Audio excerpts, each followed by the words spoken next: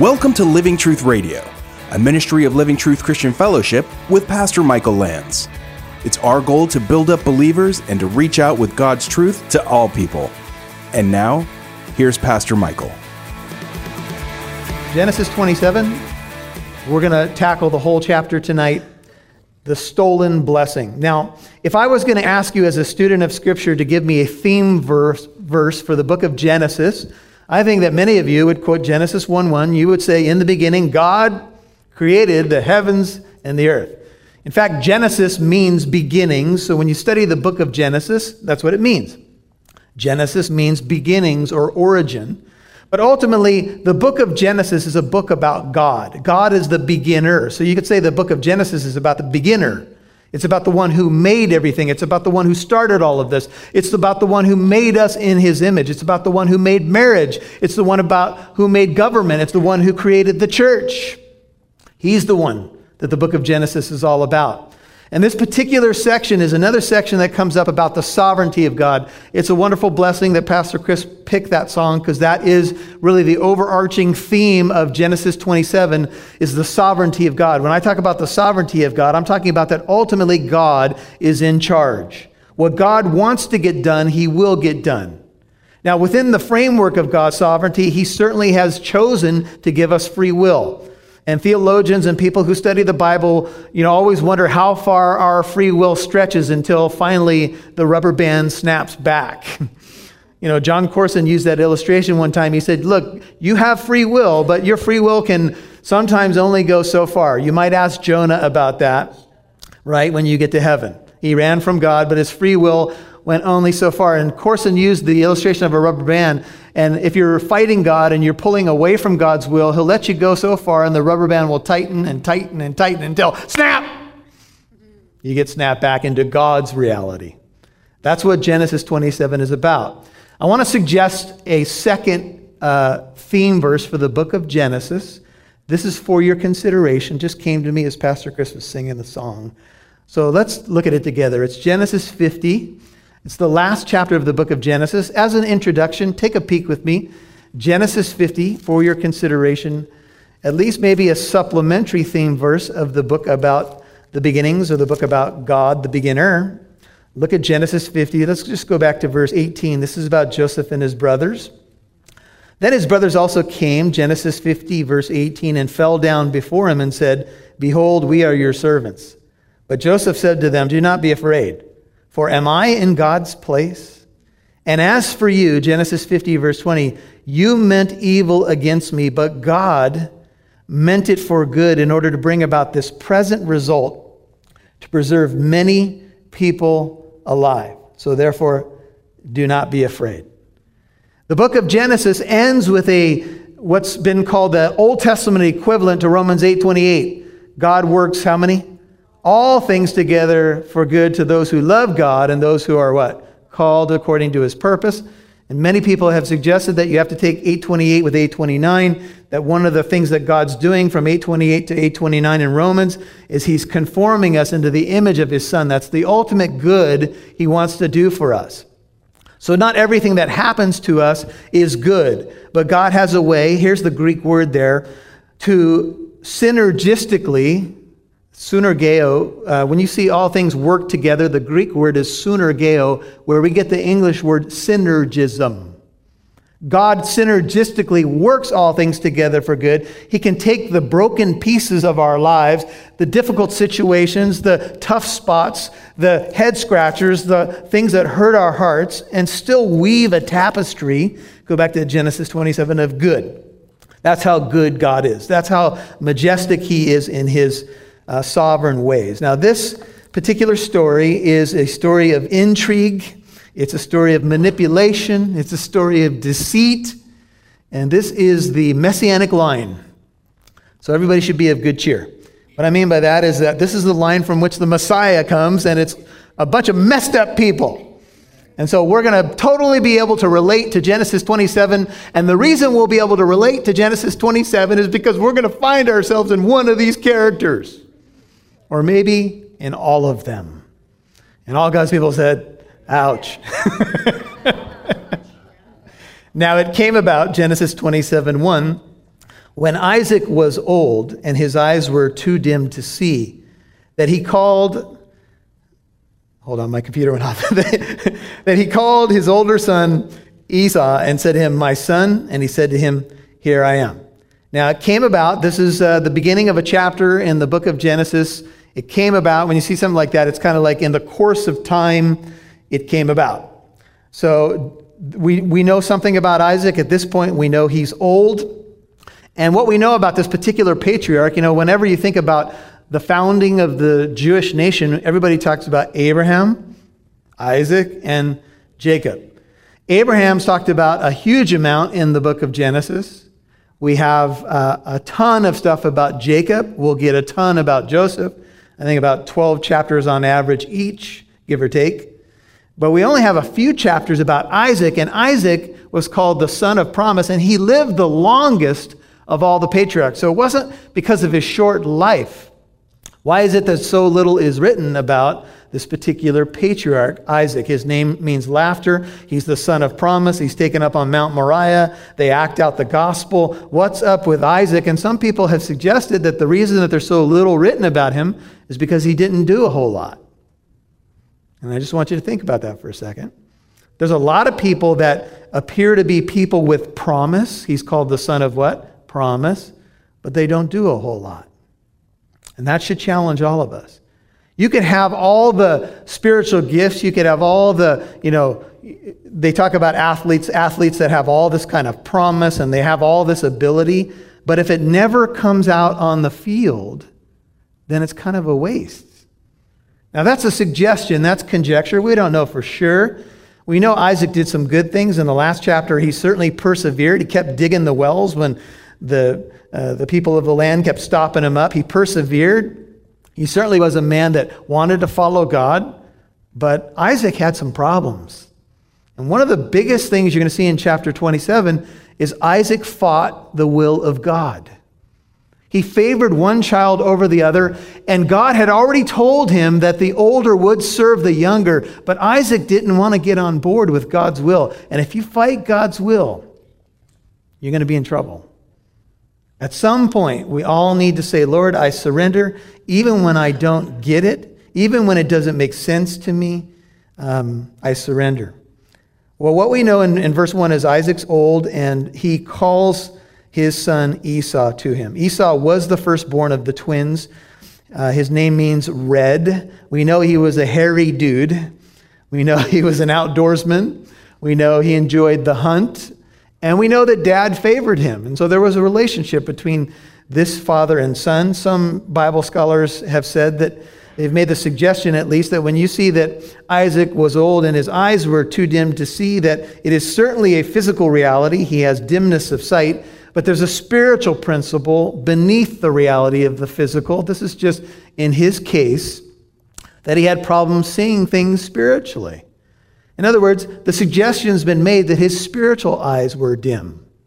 How does one end up with a spiritual dimness? How do you end up not being able to see well? How do you end up a person with very little spiritual discernment, very little spiritual light? I tell you how you end up there. You don't open your eyes to the things of the Spirit.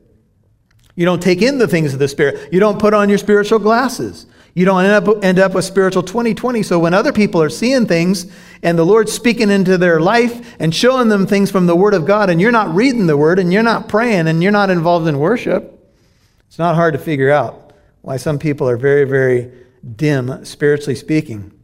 In fact, in Isaiah 6:10, when God called Isaiah, he said, render the hearts of this people insensitive, their ears dull and their eyes dim, lest they see with their eyes and hear with their ears and understand with their hearts and return and be healed.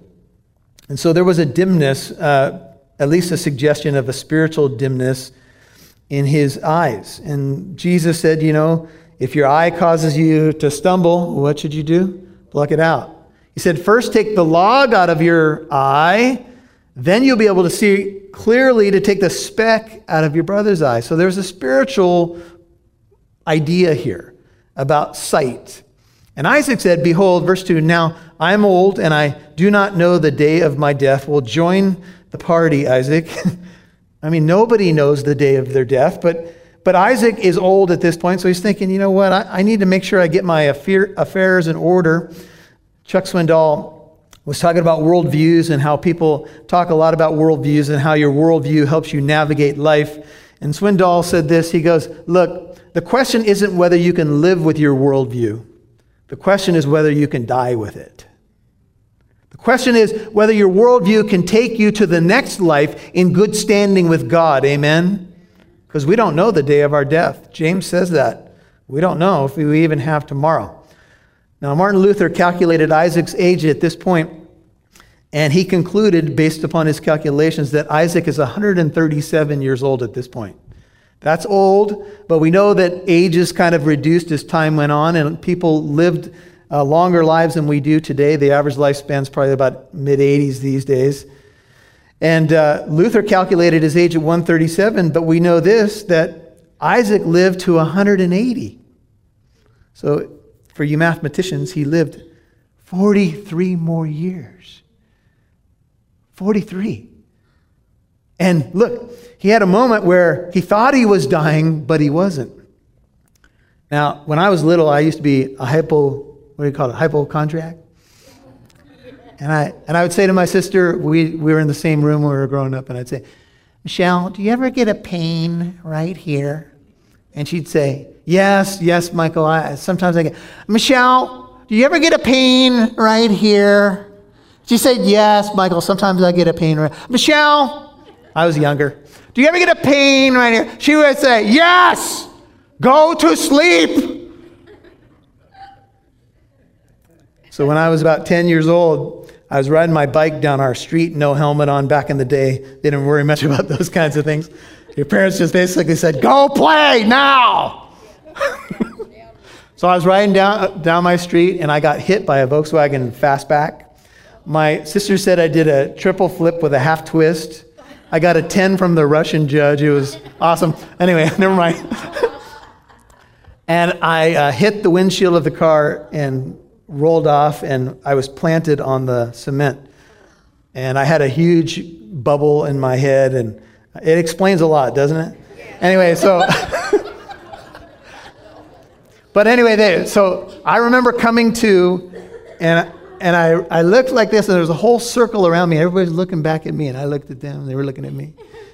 And they put me in the ambulance, and I kept saying to the ambulance driver, am I going to die? Am I going to die? Am I going to die? My sister was riding with me, am I going to die? Kept saying it over and over again. And finally said, if you don't shut up, you are going to die. So I didn't ask anymore. Well, all that to say, Isaac thought he was about to die, but he wasn't. But he still called his son, and he wanted to give this blessing. He said, behold, I'm old. I don't know the day of my death. And of course, he couldn't have known that he was going to live 43 more years. And so he says, now then, verse 3, please take your gear, your quiver, your bow, and go out to the field and hunt game for me. Maybe this is the motivation. Son, I think I'm going to die. Could you make me? This is something you can use, parents. When you get older, I don't know when I'm going to die. Could you make me a steak? Could you take out the trash? I could die on the way to... I'm sorry. Don't use that. That's deceptive. Now peek back in Genesis 25:32. You're going to need real discernment tonight on what to hold on to. But anyway, Genesis 25:32 says, Esau said, 25:32, behold, what? I'm about to die. So what use is that birthright to me?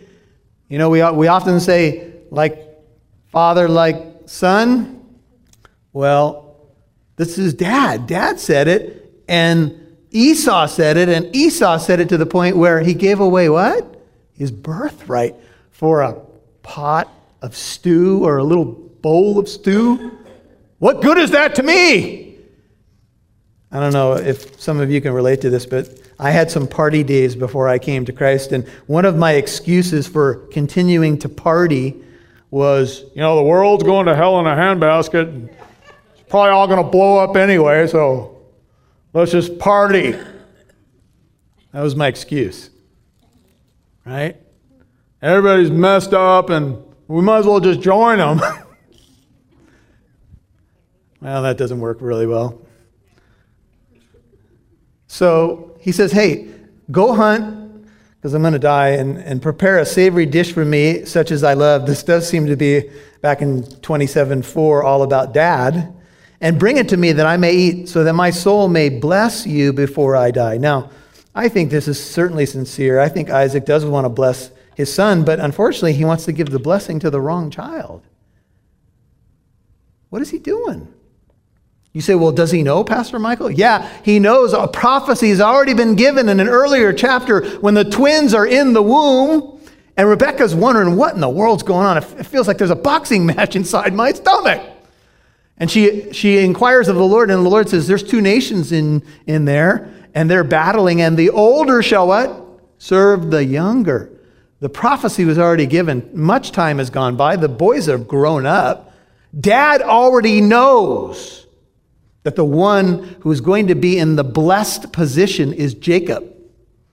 But he has a favorite, and his favorite is Esau. You might say, well, why does he have this favorite? What's going on with Dad and Esau? Well, chapter 25, verse 28, just take a peek back. Here's why he favored him. 25:28 says, Isaac loved Esau because, 25:28, he had a taste for game. But Rebekah loved Jacob. No more commentary on why she leaned towards him. But we know why Dad leaned towards Esau. They related better. And Esau went out and hunted, and he made good food. He was a good cook, and Dad liked that. And so many people who, if you read commentaries on Genesis, they're gonna say, well, this is really materialistic of Isaac. This is really about the flesh. This is about, he wanted to bless the son of his that he maybe he liked more, or he got along with better, or whatever the case may be. But Hebrews 12:16 warns us that there be no immoral or godless person like Esau who sold his own birthright for a single meal. Dad already knew what he had done. Dad knew that he had sold the birthright to Jacob. Dad knew that Esau's priorities were wrong. He knew that Esau was a carnal man, and yet he still wanted to force this blessing and put him in the number one position again. And the sad thing is that Esau had already given that away. And so Isaac was basically materialistic, at least in this sense he was. He wanted to bless Esau, and he was opposing the will of God. It's like he saw the reality, but he also refused to see it. Not only did he see Esau's nature, but this oldest son had pained he and his wife. If you look at the end of the last chapter, look at 26:34, when Esau was 40 years old, he married Judith, the daughter of Beri, the Hittite, and Basemath, the daughter of Elon, the Hittite, and they brought grief to who? Isaac and Rebekah. Isaac knew what this boy was about. He knew he was a man of the flesh. He knew that he wasn't supposed to marry Hittite women who were basically Canaanite women. But he did. He was a carnal, immoral man. That's what Hebrews 12:16 says. He was a godless man. And Isaac knew that, because moms and dads have a pretty good sense of where their kids are. And Paul writes to the Corinthian church, and he says, you're still carnal, you're fleshly. The word carnal means worldly. For since there is jealousy and strife among you, are you not fleshly? 1 Corinthians 3:3. Are you not walking like mere men? And so Isaac is forcing this, and God is going to be sovereign over it. And here's how this works out. 27:5, Rebekah was listening while Isaac spoke to his son Esau. So when Esau went to the field to hunt for game to bring home, Rebekah said to her son Jacob, behold, I've heard your father speak to your brother Esau. So she was listening, but she wasn't the only one listening. God was listening. And the reason she overheard the conversation is that tent walls are very thin. Amen? But here's another thing. When you were going to give a formal blessing as a patriarch of the family, whether you were a father or a grandfather, custom said that you would bring the whole family in, whether it's children, grandchildren, the wives, everybody would come in, and you would do a formal blessing. And the word to bless is barak in Hebrew, and it means literally the hand that covers. It implies kneeling. It implies giving a blessing to someone, the best you can give to them. But by way of what Scripture teaches, the only way you can invoke a blessing that's going to have really any good to it is if you invoke who? God. God is the one from whom all blessings flow.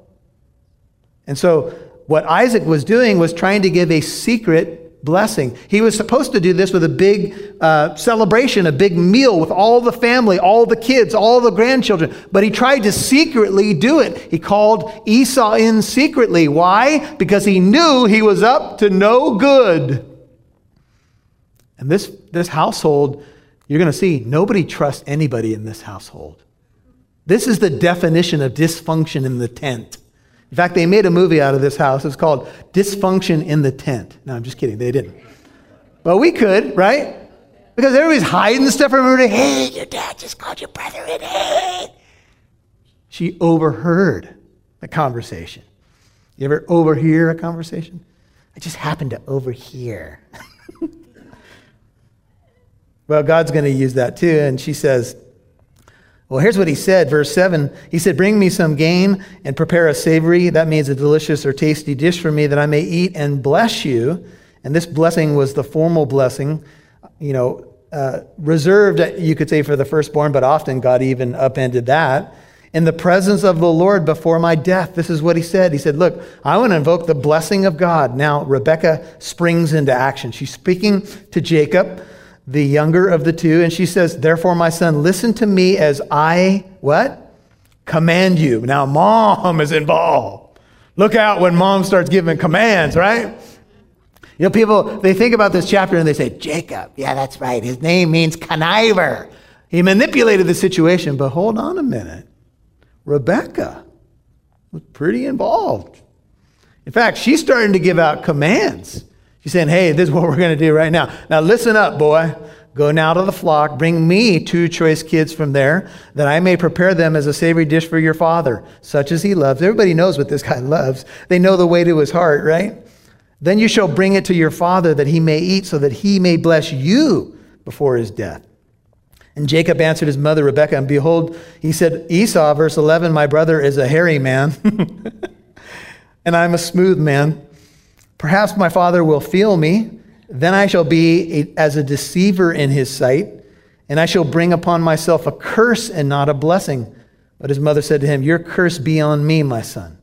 Only obey my voice and go and get them for me. Now, mom reassures him, and Jacob seems to be taking the high moral ground until you realize this is not his high moral character that's going on here. Just so you know, that's not what this is about.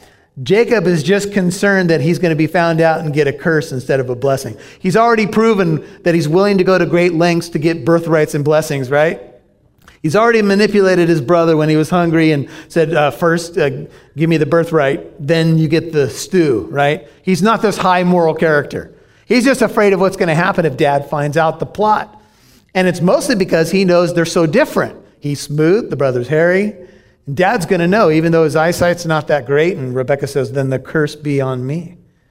And so he went out, verse 14, and he got them, and he brought them to his mother. His mother made a savory food, such as his father loved. And Rebekah took the best garments of Esau. She went into the closet, man, found the Sabbath suit of Esau, her elder son, which were with her in the house, and put them on Jacob, her younger son. She put the skins of the kids, I'm assuming the ones that were part of the meal, on his hands and on the smooth part of his neck. And she also gave the savory food and the bread which she had made to her son Jacob. Now, mom is busy, man. She found a costume for him, put it together. She made the meal. She said, let's come in here. We'll dress you up. We'll spritz a little hunter's cologne on you, right? It's all happening right now.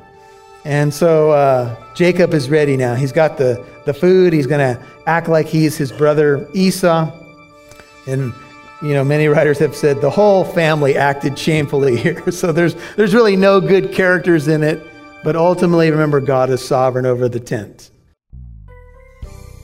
Hey, listening family, this is Pastor Michael. I'm sitting here with Oscar Santa Cruz, producer of Living Truth Radio. Oscar, at the end of chapter 26 of Genesis, Esau is 40, and he marries a Hittite woman actually what appears to be two Hittite ladies, Judith and Basemath. And he marries outside of Israel, but he also marries outside the faith. And I think that's really what's important here. And then this leads us into this chapter about, Jacob conniving and stealing away now the blessing. Mm-hmm. But there's something to Esau by this action at the end of 26 that leads into chapter 27, where he decides to do something that's really unwise, to say the least. What would you say about his actions here? Well, here we have, I guess, would you say, a rebellious son at 40 years old?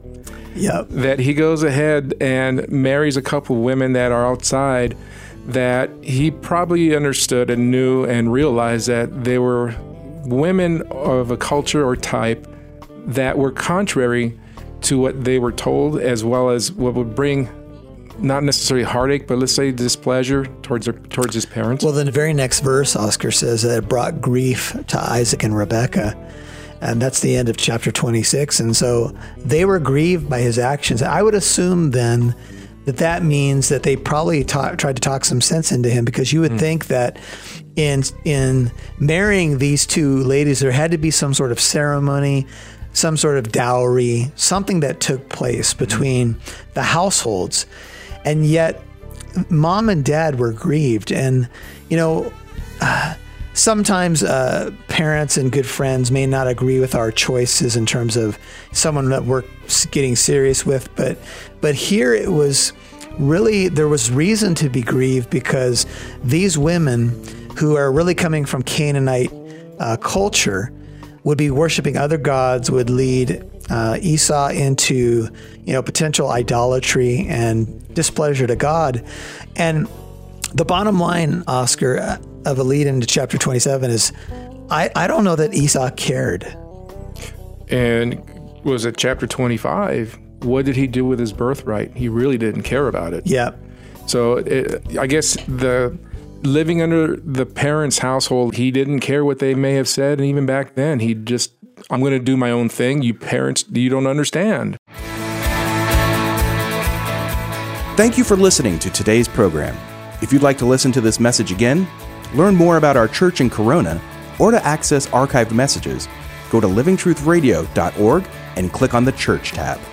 You can follow us on Instagram @LivingTruthCorona, or download the Living Truth Christian Fellowship app on Apple and Android devices. Living Truth Radio is a listener-supported ministry. You can partner with us by donating at livingtruthradio.org.